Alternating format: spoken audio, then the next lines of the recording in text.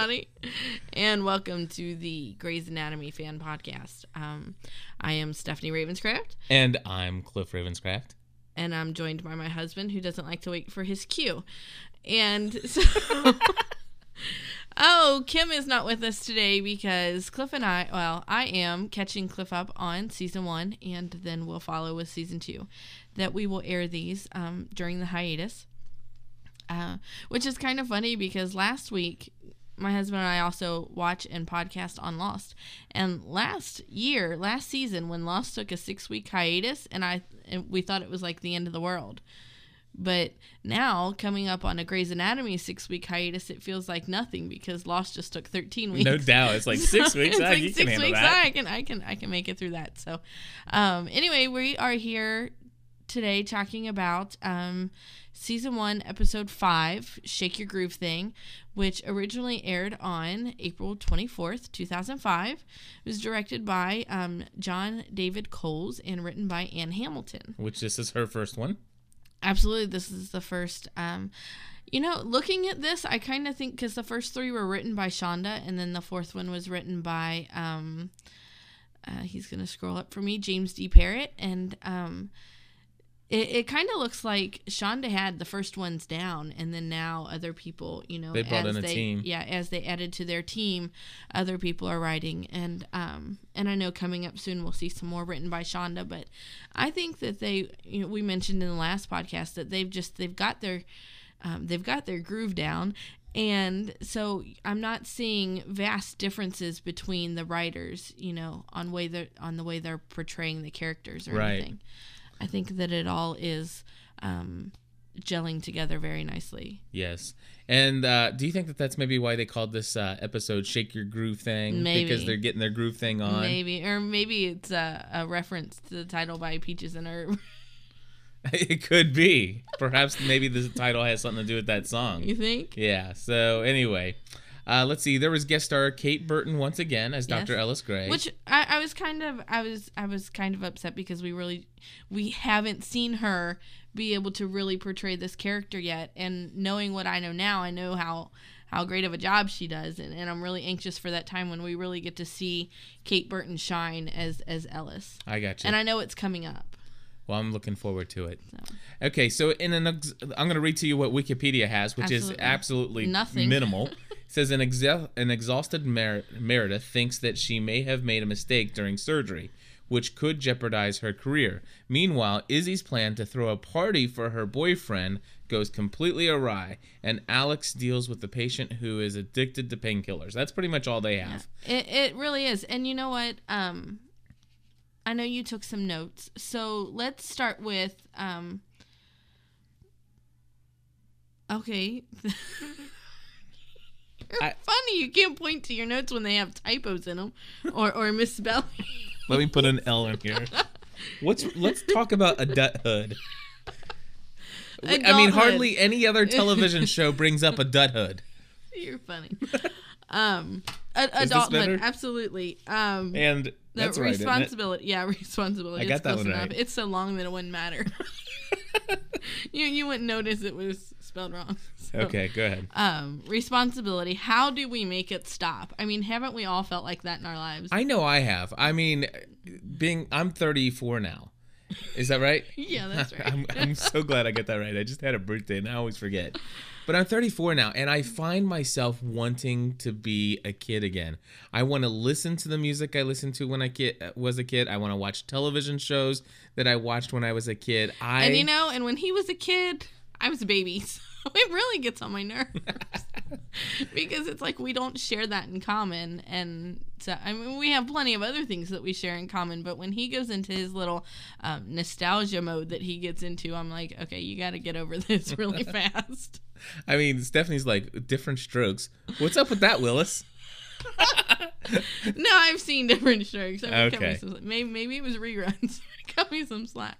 And then, of course, Matthew has a Game Boy, and I'm like, young. Totally into the Mario. Mario, Super Mario 3.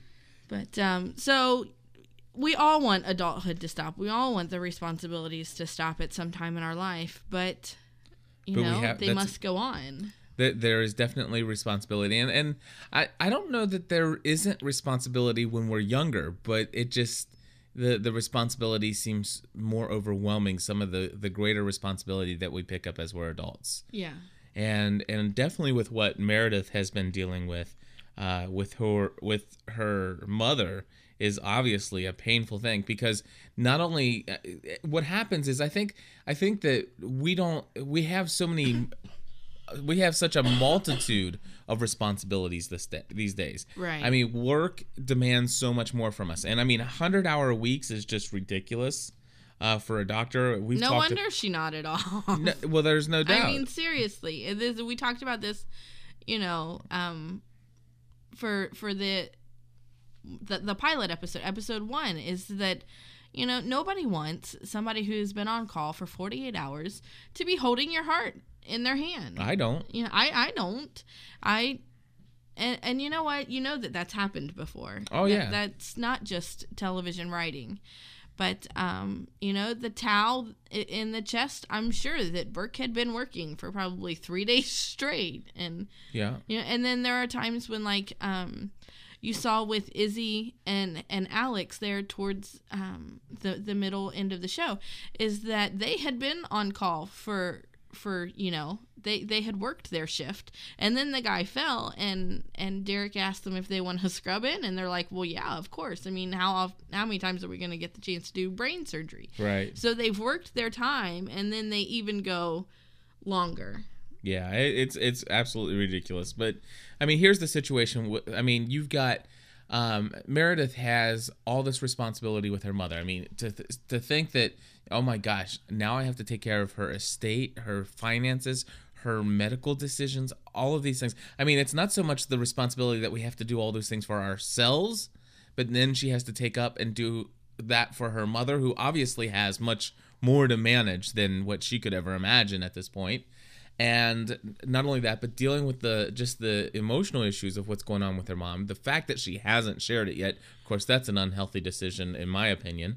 She needs to let people in on this very soon, or else. Well, but as a child, she's respecting her mother's wishes. That's very true, but I understand both sides of that. She needs somebody. She does, and I think she found that in the last episode when she was able to tell Nurse Fallon. Well, she only told her.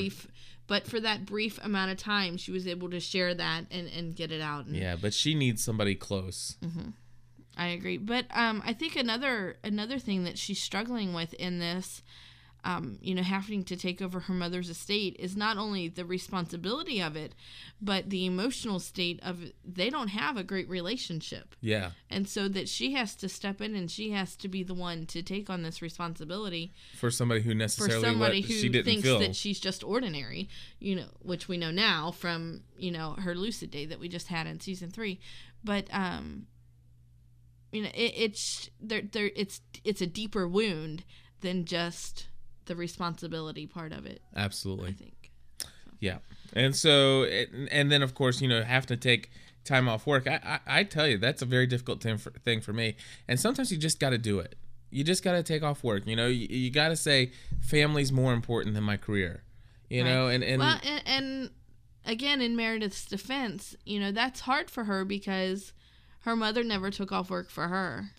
I know. Anyway. That's you're totally right. That brings up a valid discussion. I mean, the fact is that, is how difficult is it to take care of an elderly parent who you feel really didn't do that well of giving you the time and energy and that you needed. Right. And again, is that her mother isn't elderly. Well, that's what I meant. Her mother is still very young and could be considered in the prime of her life, so she's dealing with these things very early on. I apologize. You're absolutely right, and I should not associate Alzheimer's with an elderly disease. And please forgive me and avoid writing me nasty emails saying that Cliff is insensitive and has no clue what he's talking about, because we already know that's true, and I don't need an email to tell me. But I mean, it's just even we notice here in our house, Cliff and I have 3 children, and, children, they do what they see. You know, we teach our children how to behave by our actions. It's more about what they see us do than about what we tell them to do or what we teach them to do. Right. You know, and so in Meredith's case, she is behaving the way she saw her mom behave her whole life. Right. Let's talk about George's patient. George's patient. The one who he suspects is still smoking. Oh, no, that... Oh, Yes. okay, but she has the towel in her chest. Yes. I gotcha. Right. Yeah, so he's like, you know, obviously, lady, you're lying to me. You know, you can tell me you quit cold turkey 5 years ago, but he didn't believe her. He didn't believe her. And, of course, they opened her up, and... They found a towel. The chief found the towel. Well, they didn't open her up. The surgery she was having was supposed to be just a scope, and they found it, and then they had to open her up and take it out. And the same thing happened with Alex, with thinking that his patient wasn't in pain, that he was just an addict. Well, he did have true pain, but because of the pain, he had become an addict. Right. And so they were both kind of dealing with, you know, not believing their patient. They were both kind of dealing with doubting the patient. Well, let's hold Alex off for a minute, because I think there's something unique to that situation that is not closely related to the situation of the hidden towel incident. And the fact is that Burke finally confesses at the end, which I thought was perfect timing. Perfect timing. Right. And so the situation there is that I forget where I was going. Okay. Anyway, the situation there is that he withheld that information, and Gray was going to withhold that information. And the reason why they were withholding that information is for this fear of retribution. And I think that Burke made such a wonderful point when he says, "Listen, you can't just let her go. At least she spoke up." And they said, "But too late." And she screwed up and even admitted it in front of the husband. But of course she did instruct somebody to remove that man. She did. So she did not know he was in there. But still, so she screwed up when she opened her mouth. She should have opened her mouth up sooner. But the thing is that Burke is right. She did, and they were able to go in and they were able to repair the problem. Whereas in Burke's mistake, I mean, this woman walked around with a, you know, pressure on her chest for 5 years, and people keep telling her it's all in your head. And George is like, surely you haven't quit smoking, and all of that is the result of. I mean, so surely after 5 years, that patient would start to think. Well, maybe they're right. Maybe it's all in my head. Maybe I really don't know what I'm, you know, and start to doubt herself. Mm-hmm. You know what I'm saying? Absolutely. Okay. So I think that they made a valid point. Just that, you know, hey, you know, you need to give us the ability. You need to leave. I mean, obviously she needs to be disciplined. But you can't let her go, because if you let her go, what I did 5 years ago is going to be repeated over and over again. Absolutely. You know, and it's kind of like, listen, for the past 5 years, I've been one of the most amazing doctors in this facility. Right. I've saved a lot of lives. Those are lives that wouldn't have been saved had I spoken up back then, and what I've done was wrong. And so I don't know. It's still very scary, though, that these people were. I think the issue isn't did she wait a day or so before she actually admitted to what she had done. No, you can't, buddy. We're recording during the daytime here today, and our kids are joining us for just a moment, and then they're heading back upstairs. So anyway, but here's the situation. It should not have been so much an issue of when did she report it? It's why did she squeeze the heart? Why did her finger go through? No, they didn't even ask what happened. The fact is, she nodded off. She fell asleep, and she did so because she was tired. And that exhausted. She was exhausted. Right. You know, and 100-hour weeks is ridiculous. It is. There's no excuse for it. The lawyers need to be doing something about that, not, or the legal department needs to be doing something about that. That's my point. Now, you brought up Alex, and I just wanted to share with you on his. it could almost be overlooked. But what he had shared is the reason why he had such an issue with the patient is not so much because the patient says, you really don't like me, do you? And he says, no, it's not really so much you, it's people like you. Right. Which we find out that... At the end, we find out that his dad was a druggie. Yes. Also. Yeah. And so he had a very personal thing against... and it's not so much against that guy. It's like, no, this can't be acceptable. Whereas... Absolutely. Right. That was his issue.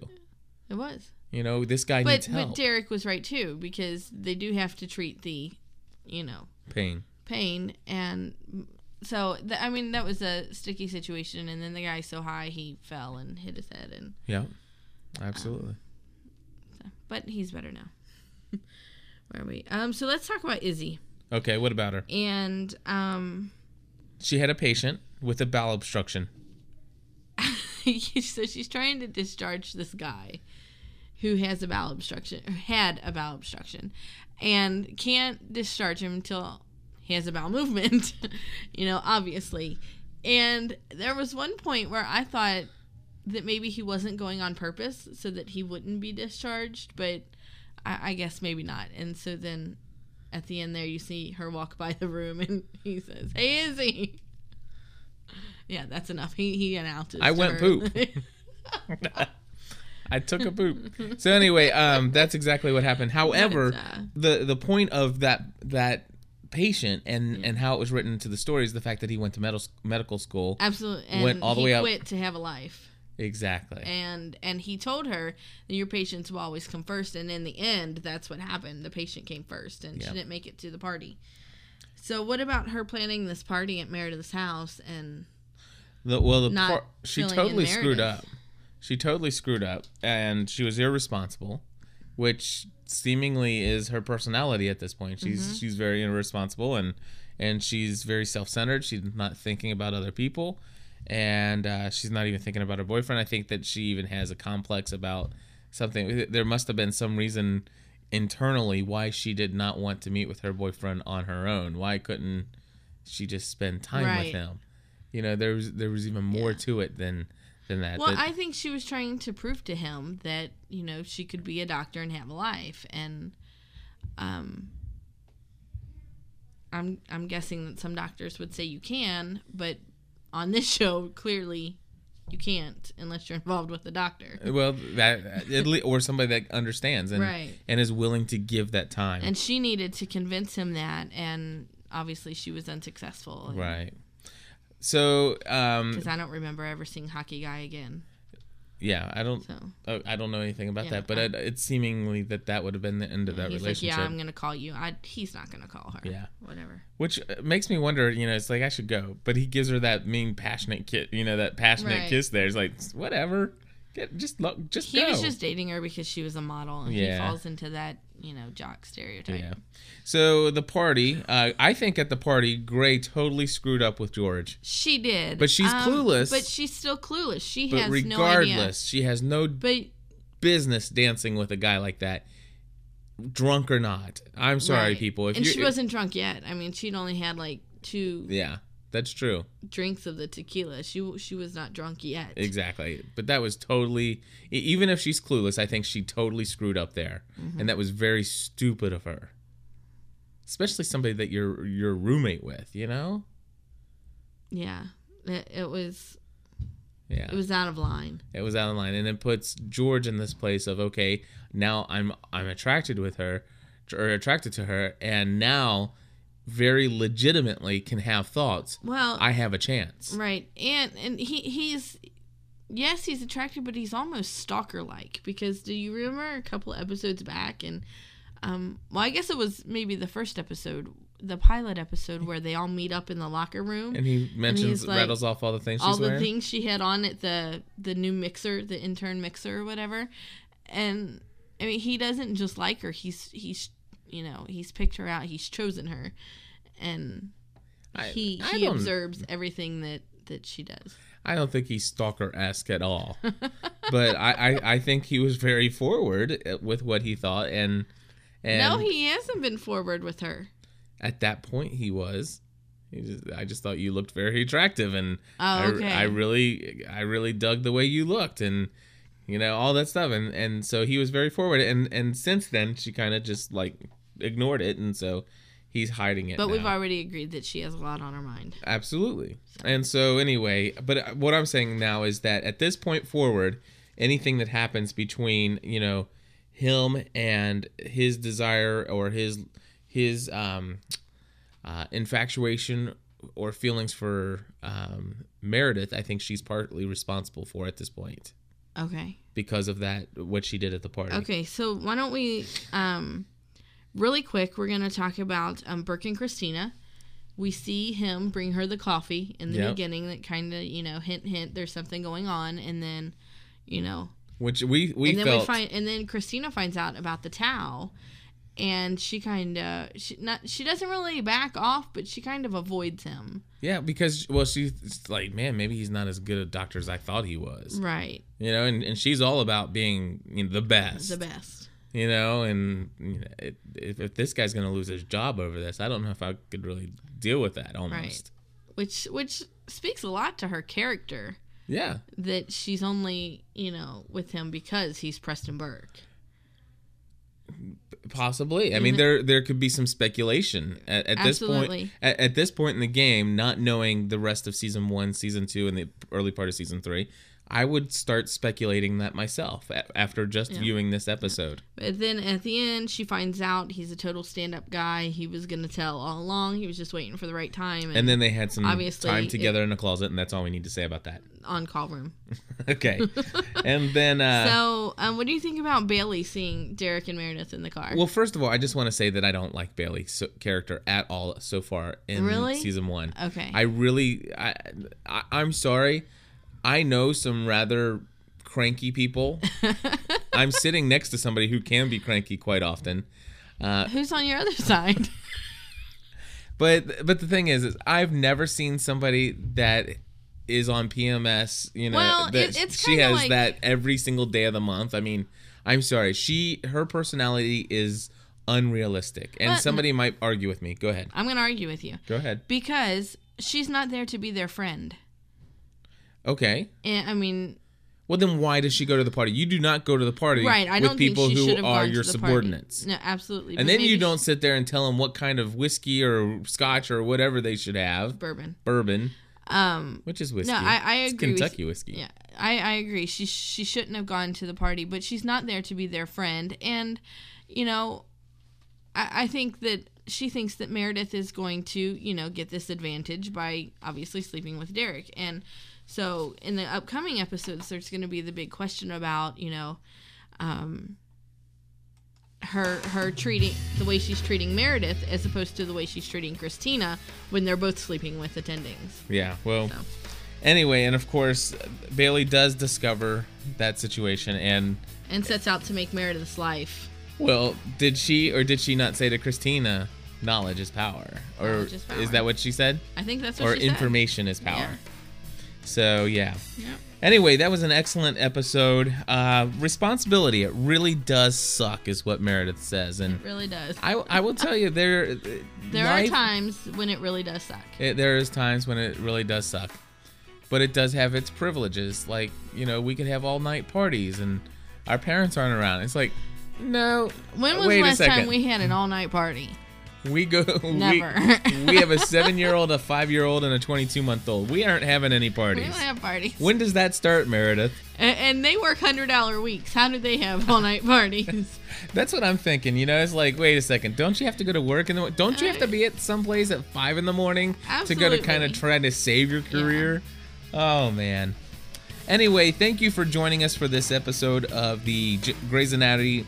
I can't even talk right now. Grey's Anatomy fan podcast. So anyway, that's what this is. And this is a production of the Generally Speaking Podcast Network. And you can find this and many other shows, including a weekly Lost podcast that we do at generallyspeakingpodcast.com. That's generallyspeakingpodcast.com. And there are 2 things I want to tell you about that website. Actually, 3 things. One, there's a GSPN listener forum where you can discuss Grey's Anatomy online with other people who are listening to this podcast. Number 2, Stephanie and Kim whenever there are new episodes going on, immediately following that episode at 10:15 p.m., Stephanie and Kim do a live show, a live podcast. Absolutely. And you can find that at our site by clicking on the link that says GSPN Live Shows. Now, we're actually recording this review of Season 1 right now during the middle of these live shows. However, this will not be playing until hiatus or in the weeks where there are no new episodes. And in those weeks, there will not be any live podcasts. So just so you're aware of that. And the last thing I want to share with you is that at the bottom of our menu, there is a PayPal donate button. If you click on that, it doesn't take you straight to PayPal or anything like that. It just takes you to a page on our site that talks about how you can contribute either with a one-time donation of any amount, or you could become a GSPN monthly supporter for as little as $3 a month. And it really does help cover the cost of putting these podcasts out there. So that's all I really want to say. We're going to go view episode 6 of season 1. Yep. And we will be back shortly with another review. Yes. I love you, Stephanie.